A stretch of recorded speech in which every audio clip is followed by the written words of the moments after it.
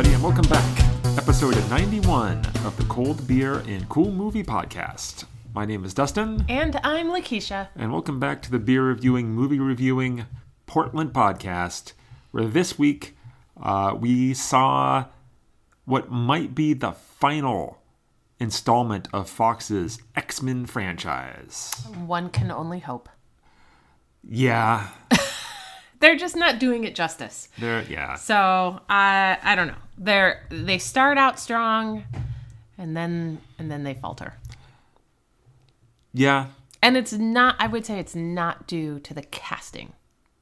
No, I would say generally not. So anyway, we saw Dark Phoenix, their second crack at telling the Dark Phoenix saga, Jean Grey story, and I guess it got a bit of a kicking. Yeah. From the critics. I think it's in the 20 percentile of Rotten Tomatoes. That's too bad. I gotta say, kind of like what we were saying about Godzilla, which also didn't get great reviews. It's not the train wreck that I was maybe thinking it was going to be. Yeah, I mean, first of all, Godzilla is way better. Yeah. But no, X-Men Dark Phoenix does not deserve the low rating that it's getting. Right. For sure. It's not a great movie, but I think the problem is that it's just lackluster. Yeah. You know, I'll talk about this a little bit more, but it doesn't commit. Like, it's like the writers and the directors just weren't able to fully commit to the X-Men. Mm-hmm. And so it just leaves you unsatisfied. It's not a terrible movie. Like, we've gone to see movies that are just bad. This one's just unsatisfying. Well, you're right about the not committing thing, considering how much of this they reshot. Yeah. Yeah, okay, so we'll get into all of that a little bit later. And if we're going to talk about this movie, we definitely will be drinking. And so we each review a different beer every week. What do you have? You go first this time? Sure. So I am drinking a beer coming out from Silver Moon Brewing out of Bend, Oregon. Mm-hmm. I believe we've talked about Silver Moon before. I'm sure we have, yeah. They're a pretty common Northwest beer. Mm-hmm. I would say. We've been to that particular brewing. Yeah. Brewing house. Tap room. That's what I'm looking for. Before, and so it's a good place. They've got some really good, strong IPAs that they have. This year we are looking at their they have a annual campaign. Mm-hmm. It's called F** Cancer IPA. Yeah. I think it's supposed to say fuck cancer. Right. Yeah. So this is one of their annual campaigns where they are trying to raise money for cancer research. Mm-hmm. It's an IPA this year, which is nice. This is what they have to say about it. It says, "These are the names of fighters. With more of our loved ones diagnosed each day, it's clear this is a battle we must all fight. By purchasing this beer, you're saying, fuck cancer. Proceeds from each bottle go directly to efforts towards cancer prevention, education, and research." Mm-hmm. And then, so it's an all black label. And on the label, when you look closely at it, it's just got a running list of names. Oh, okay. Very small print, yeah. Yeah. So these are all people who have been diagnosed or have died of cancer. Mm-hmm. So last year they raised about $50,000, just over $50,000 that got donated to the American Cancer Society, the Knight Cancer Institute, and Ronald McDonald House of Organ in Southwest Washington. So, and then what happens is basically where you buy helps determine where those proceeds go. Oh, okay. So, it's very cool. The IPA is fine. It's okay. It's not great. It's got 65 IBUs, so I was expecting it to be a little hoppy. However, it's for a really good cause, so when I saw it, I had to get it. Yeah. Okay. Well, great cause. Cool. And then especially the way they print the names. I didn't notice that until you pointed it out. They're very small. Yeah, they're very small. It's very light gray. It's easy to think that you might just to be like, oh, it's just kind of some random decoration. Yeah. But it's not. So. All right. So I am also having a beer from Bend, Oregon. Okay. From Worthy Brewing. Ooh, in Bend, Oregon. I am having the Eruption Imperial Red ale. And Worthy Brewing, fairly new. It was founded in 2012 by a guy named Roger Worthington. They first opened their doors, though, in February of 2013. And I am pretty sure that we actually went there for my birthday that year. That it first opened. So I know we were there for my birthday one year, and I think it might have been that summer after it opened. It totally seems like something we could have done. What I find interesting about Worthy is you see a lot of these breweries will start in some very small, establishment where they're just kind of not necessarily hole in the wall, but just small until they build like a following and then they can move into something bigger. I don't know who Roger Worthington is, but he had some cash. Worthy Brewing just dropped. They built a big, damn nice, huge restaurant and brewery facility on the east side of Bend. I remember when I lived over there when it went in. The rumor was it was $1 million to put that thing in. I don't know if that's true, but that was what we all heard. And looking at the place when it opened, I wouldn't doubt it. So it's interesting that it just went, started from there. And they make pretty good stuff. I don't have it too much. What's interesting about this, their website doesn't say much about this beer itself. The bottle leads you to believe it's something they haven't made in a while. It says it's been eruption, so it's got a volcano theme. So that it's been after being dormant for 2 years. Ooh. It's like erupting again. Oh, so you might want to get it before it goes dormant again. Something to that effect. It's 8.0% alcohol by volume. It says it has 100 IBUs, although I don't taste it. Really? But because it's a red ale, maybe that's why. Yeah, they always are covered with malt. It's very malty. The thing about red ales is when I see one, I always think, I'd like a good red ale. And then I try it. And then I was like, well, that's not as good as I was hoping. Yeah. But this is probably one of the better ones I've had in quite a while. I like this quite a bit. Okay. Well, I'm always looking for a nice hoppy red IPA. And I forget that red ales and red IPAs are not the same thing. They are not. Worthy Brewing itself, their mantra is Earth First, Beer Second. Ooh. Their core values are education, accountability, respect, transparency, and hope. The first letter of each of those spells Earth, hence Earth First. But beer second. Okay. So that's what I'm having. That's what we're having. And now we're going to get into Dark Phoenix. Yeah. First, I have to say, I wanted to like this movie. I like the X-Men. Yep. I like the most of the Dark Phoenix saga. I like Storm is one of my favorite characters. So I always really go into X-Men movies being really excited. Yeah. So yeah. It's an interesting movie. It's not great. Yeah. I don't think it's terrible. It's just unsatisfying. That's really the only word I could come up with, is that I walked out dissatisfied. And because there's nothing truly unique or groundbreaking or surprising in this movie. And when you look at a lot of the really great superhero franchises, they've been able to, I don't know if it's capture the essence of what's unique in their superheroes or in the comics. But they are able to somehow be innovative with their take on the characters. And I feel like Fox is like, you know what?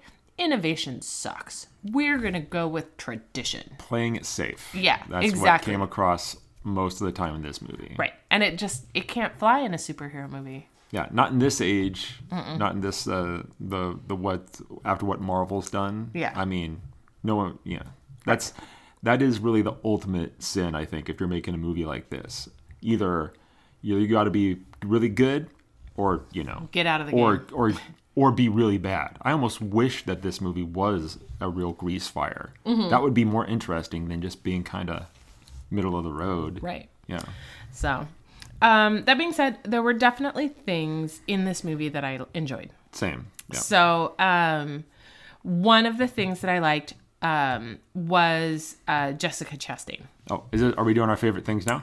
I think we're supposed to, right? Okay. Well, spoiler alert. If you haven't seen that's right. Dark Phoenix, we got to say that. We each picked 3 of our favorite things about this movie and haven't shared them with each other until now. We'll share them going back and forth. And if you haven't seen the movie and you're worried about spoilers, we don't particularly care.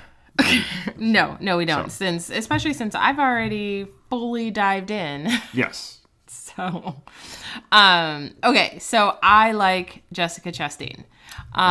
I don't know how much I like her character. Yeah. In this, her character's name is Vuk. V-U-K, right? V-U-K. Yeah. I don't ever see them actually calling her that. I don't know.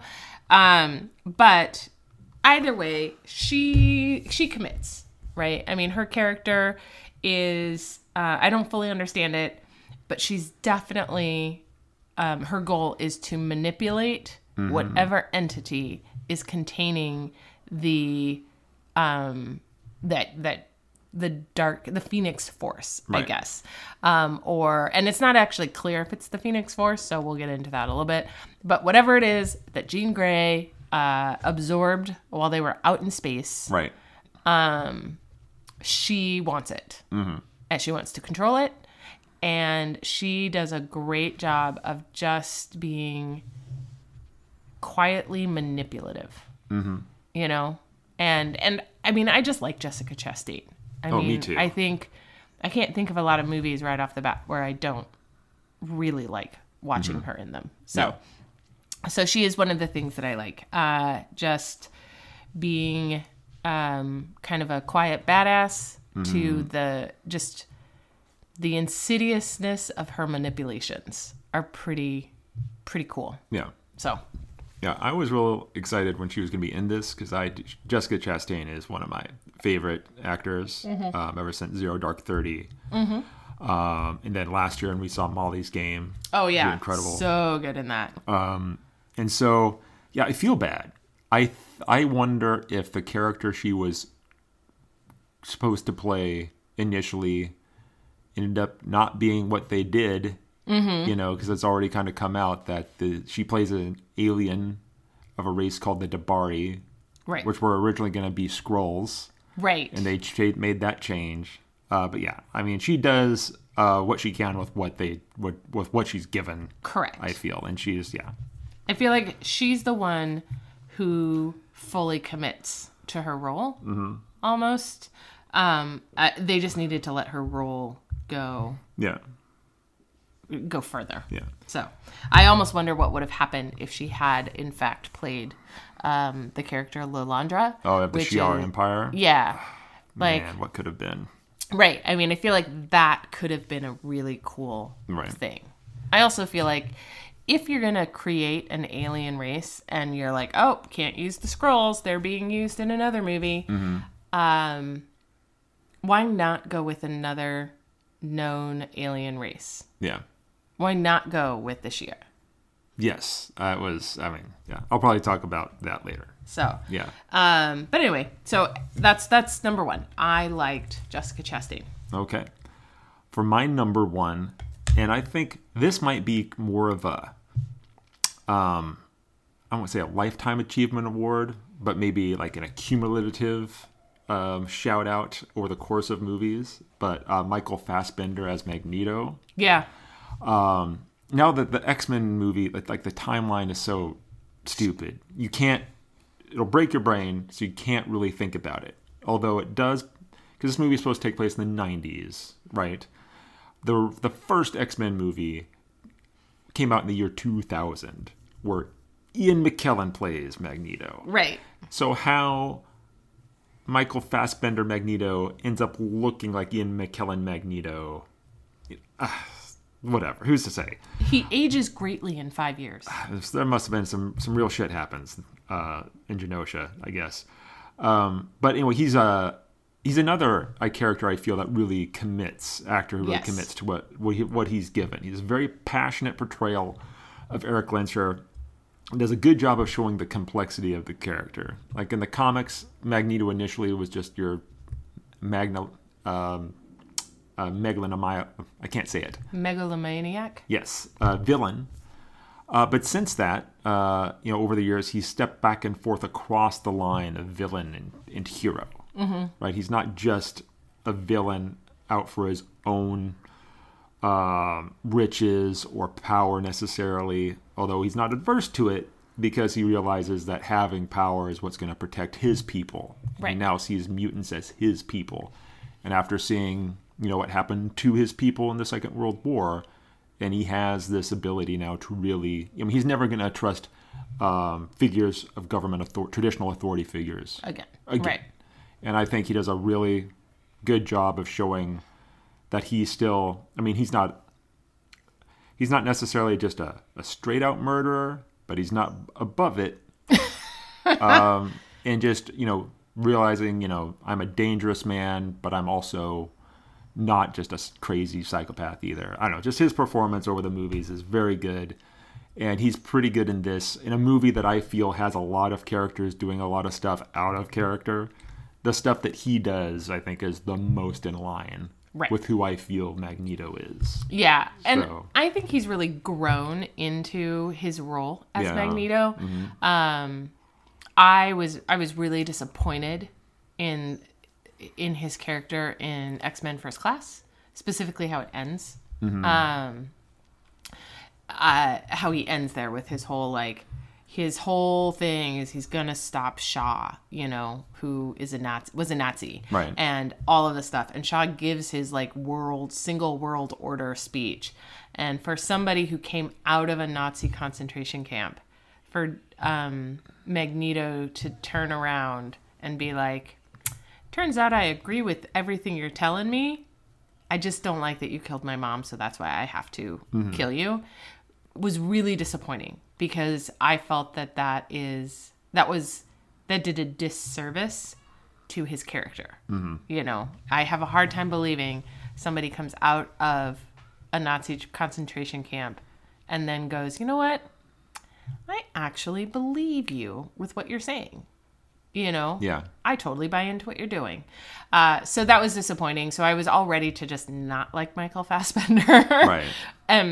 Or as Magneto. I like his character. I like Michael Fassbender. Right. But I do like what he's done with the character. They've done a better job, and maybe he's done a better job of having a more nuanced character. Yeah. Who is not just fully a straight up villain. Mm. So. Yeah. All right. So kind of going on with character motivations and stuff, and characters who've changed over time.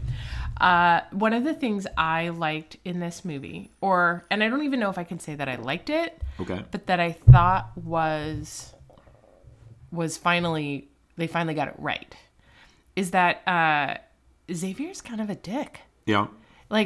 If you go back and you really read the comics and you pay attention to all of the crap he pulls, Xavier is not a hero. He is not the good guy, the black and white, cut and dried good guy. Right. He's very manipulative. Mm-hmm. And he's constantly messing with people's minds to make them remember or forget or do something that they don't want to do, or, stop them from doing something. And it's entirely based on his moral code. Mm-hmm. And so in this movie, he gets called out on that quite a bit. It starts out, he's with him he's using the X-Men as kind of almost PR and promotional stuff. he wants the X-Men to be in front of the TV doing heroic things, saving people. So he's making them do dangerous and riskier things to win the adoration of the public, I guess. You know? And while on one hand, you could see that very much as a survival tactic, you know, because, you know, I think they even talk about Xavier, like, they're one bad mutant experience away from, like, everybody turning on them. Right. As they quickly do. Right. But at the same time, Magneto calls him out where he says, like, it's always about you. Like, you always have a speech. You've always decided what's right and wrong for people. But they have, like, those actions have consequences. Right. And you're not always right. And I think the biggest kind of cycle in this movie is that Xavier has to do the one thing he doesn't do in any of the other movies, which is say he's sorry. Yeah. You know? And it's his hubris that continues to complicate matters rather than resolve them. Yeah. So I just thought that was a very that's a good thing that they finally brought forth in the X-Men series, that Xavier himself is also a more nuanced character. He is not just out there doing things for the greater good. Right. He might think he is, but really it's all based on what he thinks he should do. And he doesn't by doing that, he takes away other people's choices. So in this case, he takes away Jean Grey's choices at a young age, which might be understandable, but he never gives it back to her. He never lets her have her own agency, which causes problems, and as we see. Yeah, it's I like that they show, like, there's an argument to be made for him having the X-Men out in front. You know, putting that face on the mutants, you know, being this heroic team, these good guys that people can count on and cheer for and feel, you know, safe about and good about. But it's also clear that he is really enjoying the attention, and it's really feeding his ego, and he is liking it for the wrong reasons. Right. So. He likes being able to just call the president. That there's a line to the president at the mansion is funny to me. Right. So anyway, I liked that portrayal in this movie.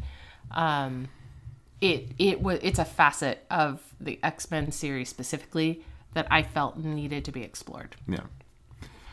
All right. For my second thing, I'm going to just say the very opening of the movie, where they show young Jean Grey in a car accident with her parents.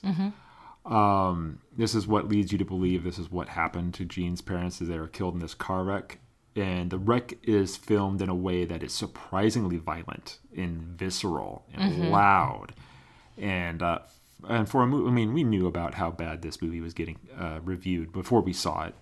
And so for a movie, knowing that going in, I was really surprised at how well that was filmed and how much that sequence really pulled me in. It's like, oh, well, they're not screwing around. Because that is really, it really was to me shockingly, you know, it was a really well done, really realistic, bang you around in a car, scary accident.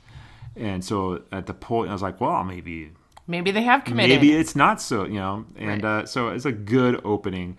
I liked, eventually there's a reveal as to what actually caused the accident, which I thought was interesting. What actually became of one of Jean's parents. I like the idea behind that. I felt it was executed rather poorly. Agreed. In the end. But that opening car crash that was pretty... It is well done. It is very tragic. Yeah. You are set up emotionally to be emotionally raw with this movie. Yeah. You know, and then you don't get to go on that journey fully. Yeah. But I agree. That scene is startling and very like it is very emotional, and it does tug your heartstrings. Like absolutely, you're like ready to emotionally invest. So yeah, I agree. It's a good scene. So I would say Hans Zimmer is one of our favorite composers. And he actually came out, he had retired from composing superhero movies. Right. And came back to do this. I don't know that anyone actually believed him when he said that. Right. But okay. Yeah, I know. I was like, you either just retire. Right. Or you don't. Like, I don't understand this either. I'm going to retire from this specific genre. Right. But I love, I love his compositions. Mm-hmm. He does a great job with the soundtrack to this movie. There are a couple of times where it is done really, really well. And I think at one point in time, didn't I even like lean over and be like, I know this guy. Oh. Yeah. You know? And then we see him in the credits and I'm like, haha, I totally knew. I knew his signature, his style.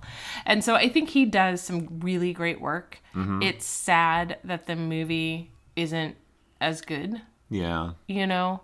But his soundtrack, I think, adds to this movie in all the right ways.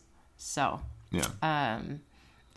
If you're like us and you really like soundtracks and your Amazon Music, your Spotify, your Pandora accounts all have a radio station solely dedicated to movie soundtracks, you know what I'm talking about with Hans Zimmer. Yeah. And so if you go see this movie, really just pay attention to the music. It's so good. Okay.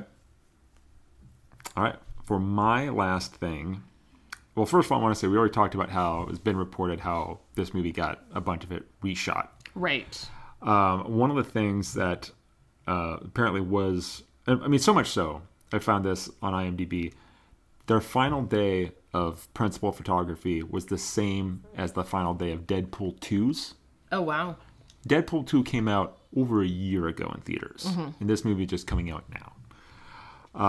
One of the things they did change was the ending. Reportedly, I read about how the ending got changed. The ending was supposed to take place in space. Ooh. And then they changed that for the ending to take place on a train. And I read that and I thought, well, that's not better. That doesn't sound better at all. I mean, the X-Men in space, that's what the Dark Phoenix saga is. The X-Men in space, really. Right. But we're going to go on a train. Great.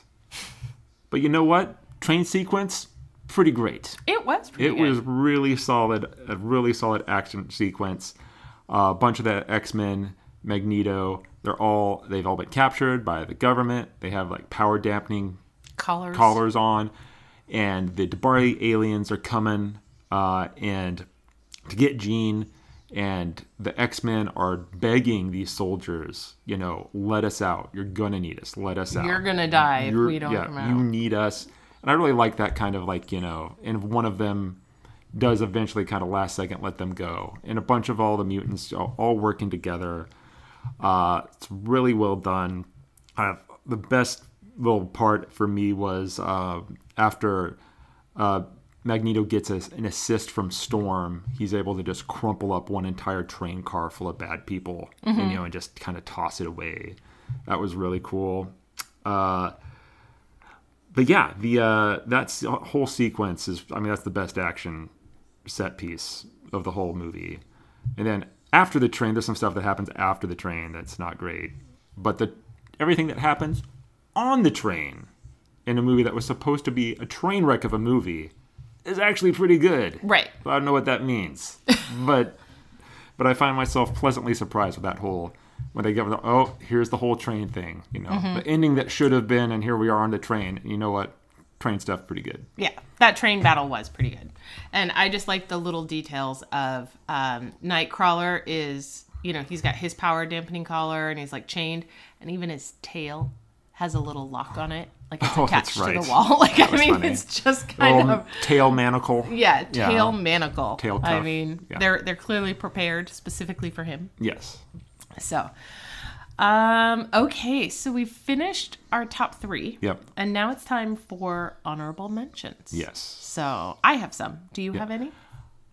Dazzler is in this movie. Ah, that was one of mine. Yes. A Marvel character that was created by Marvel specifically to be able to make a movie of her back in the 80s that would come with a soundtrack, an album, because Dazzler is also a musician.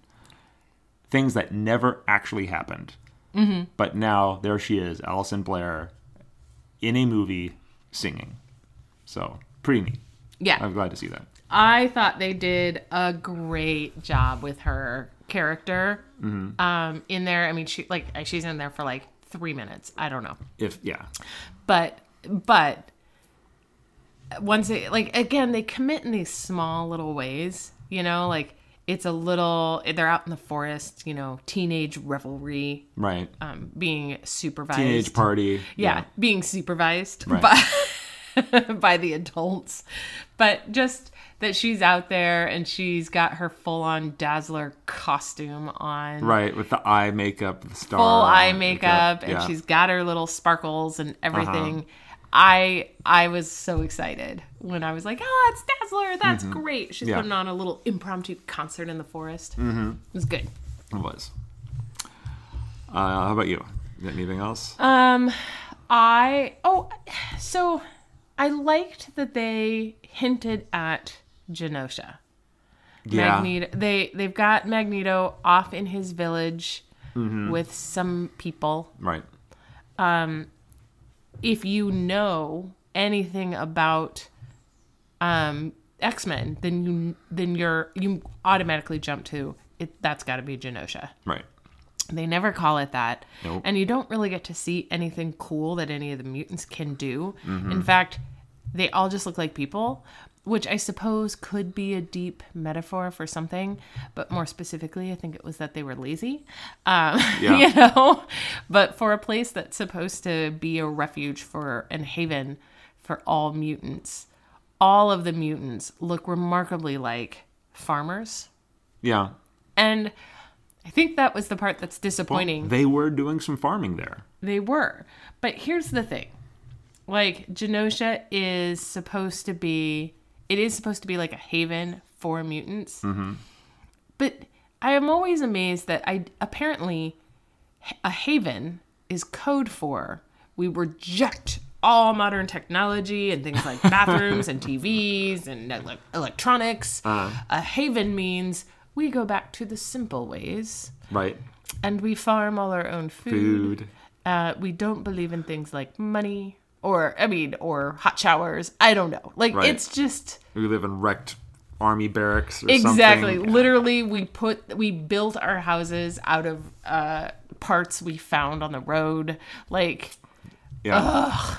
See, this is funny. This movie has a couple of these things. A thing that is both an honorable mention and a thing I don't like. That part happens when they go see Magneto and they see that he's on this island just for mutants that have been like bequeathed to them apparently, you know, to have this safe haven for mutants. And we're like, well, it's got to be Genosha. And then after we see the movie, I've seen articles where Michael Fassbender, while talking about the movie, refers to it as being Genosha. Why don't you just call it Genosha in the movie? Why can't you use that word? I'm sure it was like... Why? They may not have had the full rights to that. Genosha was... No. No, I agree. It just is one of those... But also, Genosha ends up being like a pretty high-tech city, right? Yeah, I mean, I don't need to... it's clearly what it was... Genosha in the comics was different animal. Right. You know. But just once again, that apparently... Because they did this also in Apocalypse, right? His way of surviving at the beginning is to reject society as a whole and live in the woods. You know? Oh, that's right. Right? I try to forget that movie. I just, again, why is a haven? Mm-hmm. Like, when did a haven become 17th century Europe? because it's easier to construct for your movie set. I guess. Probably. I don't know. Next thing you know, they're going to be like, smallpox is back and the plague. I don't know. Yeah. So, okay. So that was an honorable mention. Yeah. That's right. So, I would say my other honorable mention is I liked the direction that they were going with the Phoenix, with Jean Grey's powers. Okay. Like kind of this just wanton destruction. Mm-hmm. That they were going in the right direction. Right. And she does some cool stuff. She does. So, yeah. Just have to say that. Also, one last little thing I think is, so in Apocalypse, when Ty Sheridan shows up as young Cyclops, like many things in that movie, I didn't care for it. I completely forgot that that's the same actor who was in Ready Player One. And you know what? I could see him. He was better in this. Better as young Scott Summers. I find myself finding him a little bit more charming, more agreeable as the character. I liked him in this. I mean, okay. I have no strong feelings one way or the other. Okay. I will have to say I fully agree with Alexandra Shipp in that they did not give Storm hardly anything to say or do. Yep. Again. Which is stupid and makes me angry. Because Storm is awesome. Well, I don't know. Yeah, we'll see what happens in future movies now that someone else has control of that. Storm is awesome! Yeah, Storm she leads the X-Men for a long time in the comics. Well, but they also screwed up her origin story. Oh, yeah. I mean, Storm was the queen of her people. And they seem to forget that. So, whatever. Okay, let's get into the things that maybe we didn't like so much. And okay, we're going to limit it. You can't just wax eloquent. Oh, yeah. Remember, this movie was not terrible. Right. But there were terrible things in it. I just didn't like the vagueness when it came to the Jean Grey and the Phoenix Force and what it was doing to her. Mm-hmm. I mean, is this supposed to be some sort of, it's like an absolute power that was corrupting her? Right. There was a line in one of the trailers that I remember really liking where she talks about how it made her feel good. When she loses control. Losing control. And I don't think they use it in the movie, which was, that line alone would have helped a lot. Would have made, right. But they didn't go that way. So that's one thing. I'll let you go next. Well, before I get carried away. My big thing really was in that same thing. That she is, that Jean Grey, at the end of Apocalypse, one of the things they do well, though, is when Jean Grey kind of releases and lets go, and you see her, and you see the Phoenix within her, right? And Oscar Isaac, it says something to the effect of I see. In the previous movie, right? And so I was super excited. I was okay, this is going to be awesome. The Phoenix Force has risen to the surface a little bit because it's escaped. Right. We're ready to see the Phoenix Force come forth. Right. Right? And instead, in this movie, she's hit by some sort of cosmic power. That I don't actually even think, do they ever call it the Phoenix Force in the movie? I don't think so. Right? So again, when I talk about I needed this movie to commit, this is one of those times. Did getting hit by the solar flare release the Phoenix Force within her? Right. Or is that supposed to be the Phoenix Force that she just absorbed? And we're going to ignore, I don't know, the good part of the ending of the last movie. And so it's just that kind of lack of attention to detail means you don't like your source material, or you don't care enough about your source material to find out. Right. Right?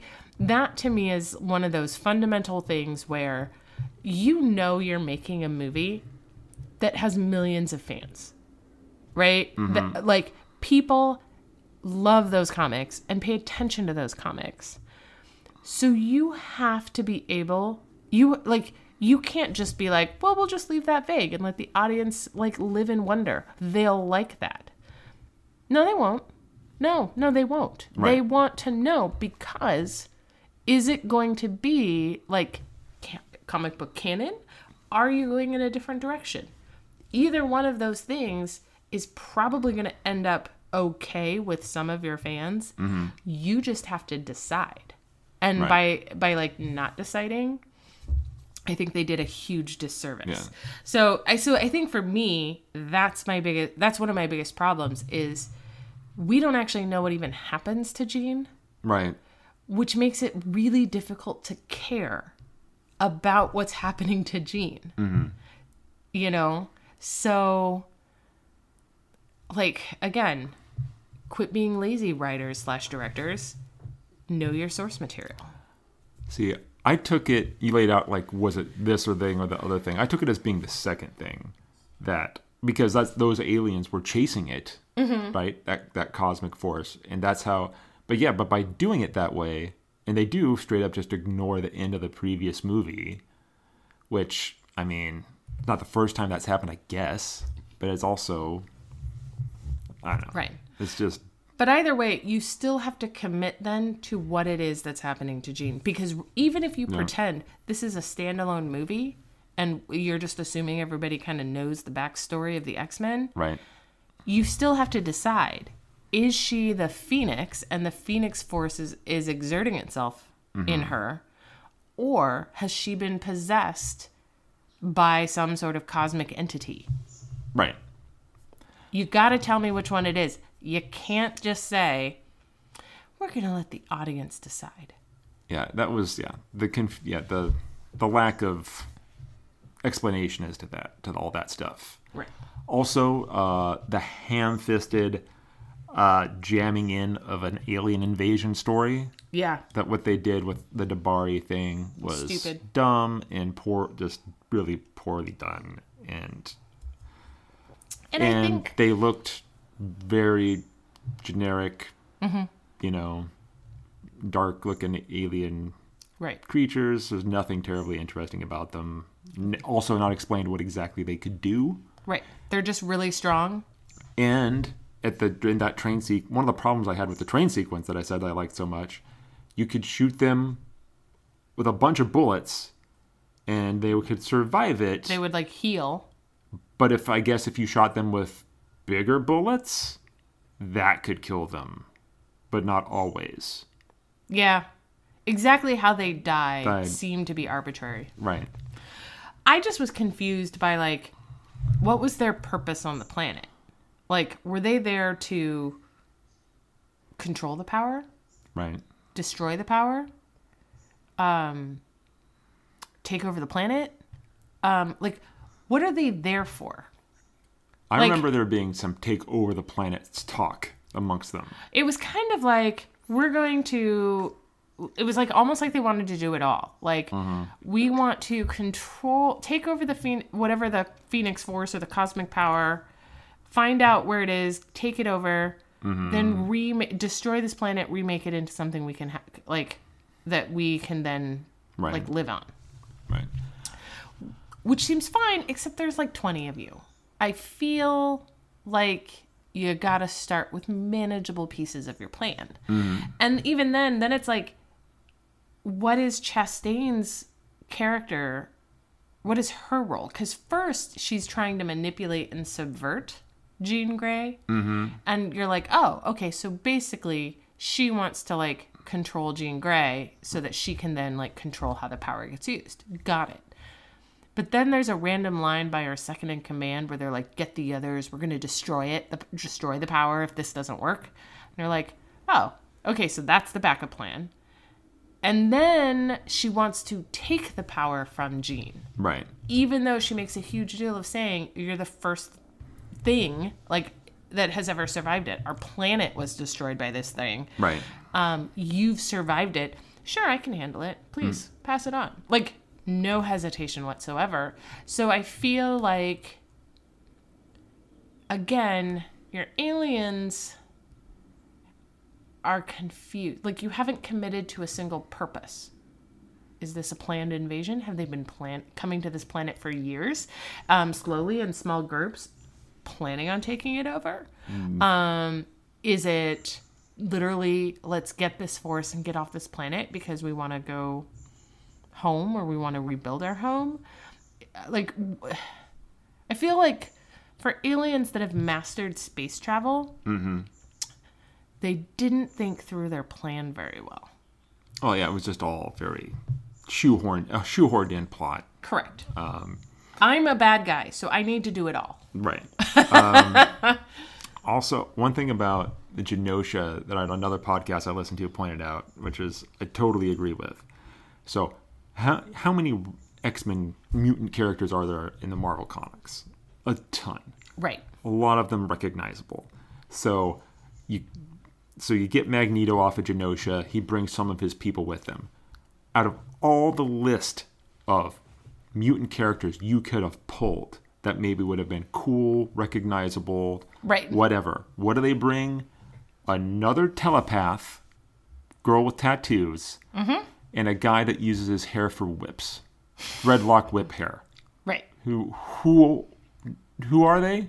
No idea. Nobody Don't cares. care. Right. I can't believe they couldn't have pulled anybody else. You couldn't have spent the time to be like, who would have been a cool, maybe B-list, that a bunch, but still a name that people will recognize, a power set they'll recognize that we could use here. No, you know what would be cool? If a guy could whip his dreadlocks. Yeah. I don't know. That was just... We're not going to use any of... really what they did is they all sat around in the room and were like, okay, everybody, list all of the villains. And they made a huge list on their whiteboard. And they said, great, we're not using any of them. Those. Yeah. Dig deeper. Or they said, you know what would be really cool? Let's come up with our own? Yeah. That's what it seemed like they did. Let's come up with our own villains. Yeah. And again, that shows a lack of respect for your source material. Yeah. You know, it's not hard. Why do the Marvel movies work out really well? Because when you listen to the director audio commentary, they've read the comic books, they've talked to they've interviewed people, they went back in and they were like, okay, so we learned that, you know, Goose the cat really did these types of things and we thought this was really fun, but we took, you know, this route because of it, because they learned about their source material. And this is one of those times where it's like, well, I saw an X-Men movie, so I can make one. Well, Simon Kinberg has been involved with the Fox X-Men movies for quite a while. It's his first movie he's ever directed. Still makes it almost worse. It does. Ultimately, what I feel the problem is this is based on a storyline called the Dark Phoenix Saga. Right. And just like the last time you tried to tell this story, you tried to tell it in one movie. The Dark Phoenix Saga is just too much. You're trying to jam too much things into one 2-hour movie, and it's just going to come across, you know, right, poorly done, surface level, shoehorned in, whatever you want to call it. And that's what both movies come across as. If you wanted to do it right, you make this, you know, you turn it into 2 movies, and you bring in the Shi'ar Empire. And you spent... Because in the comics, the Phoenix Force is ultimately a corrupting power. Jean Grey has that power for quite a while, and is off heroing about as the Phoenix, doing just fine, but eventually having it inside her kind of pulls her away from her humanity, until one time she goes off into space on her own to get away from it all, and oops, I blew up a planet and murdered a whole civilization. And then she gets put on trial by the Shi'ar Empire. And that's what the Dark Phoenix Saga is. Right. And, you know, and just to kind of have it all, you know, happen over the course of an hour and a half just doesn't do it justice. I know. I agree. My third thing is really kind of it's small in comparison to everything else, but it just bugged me. In the previous movies, it is determined that Quicksilver is Magneto's son. It's heavily implied. I don't know that No. Say it is. In the last one, it is pretty much determined because Pyotr Maximoff, right, tells, like, at the end, that's how they, like, get to Eric and cause, Magneto not to continue to create his little weird magnet bubble, right? Yeah. Well, see, we're talking about a movie I've only ever seen the once and have no interest in revisiting. Well, let me tell you about it. Okay. But anyway, in that movie, it's established, like, Quicksilver's like, oh, crap, that's my dad, right? Okay. And so, but they bring Magneto back from the brink of wanting to destroy the world by appealing to his humanity and, like, that he does have friends and family and people worth caring about. Mm-hmm. And Quicksilver almost tells him, I'm your son, but doesn't. Right. And then we get to this movie where apparently Quicksilver has zero interest whatsoever in revisiting that life-changing event of his, and that his dad is living over on Genosha, taking care of people, and he's totally okay with, whatever. Like, they just never revisit that relationship. Well, they clearly chose to ignore big parts of that movie.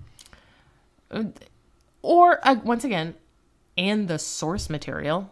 Yeah. So, I don't know. It just bothered me. Okay. Well, I think I'm done with... Are you sure? I mean, I could probably lob a couple more things your way that you've got feelings about. Oh, I could go on about other things that weren't great about this movie. Yeah. But I think I'm good. I mean, we started off by saying it's not as bad as is being made out to be, and then like an hour later, like, and another thing why it sucks. Yeah. But I didn't. And again, those are the things. I feel like the things that I talked about are the things that made me want to like it, but kept me from it. Mm. The only commitment they made was Mystique's death. They committed there. Right. We're gonna kill a character off, on a main character.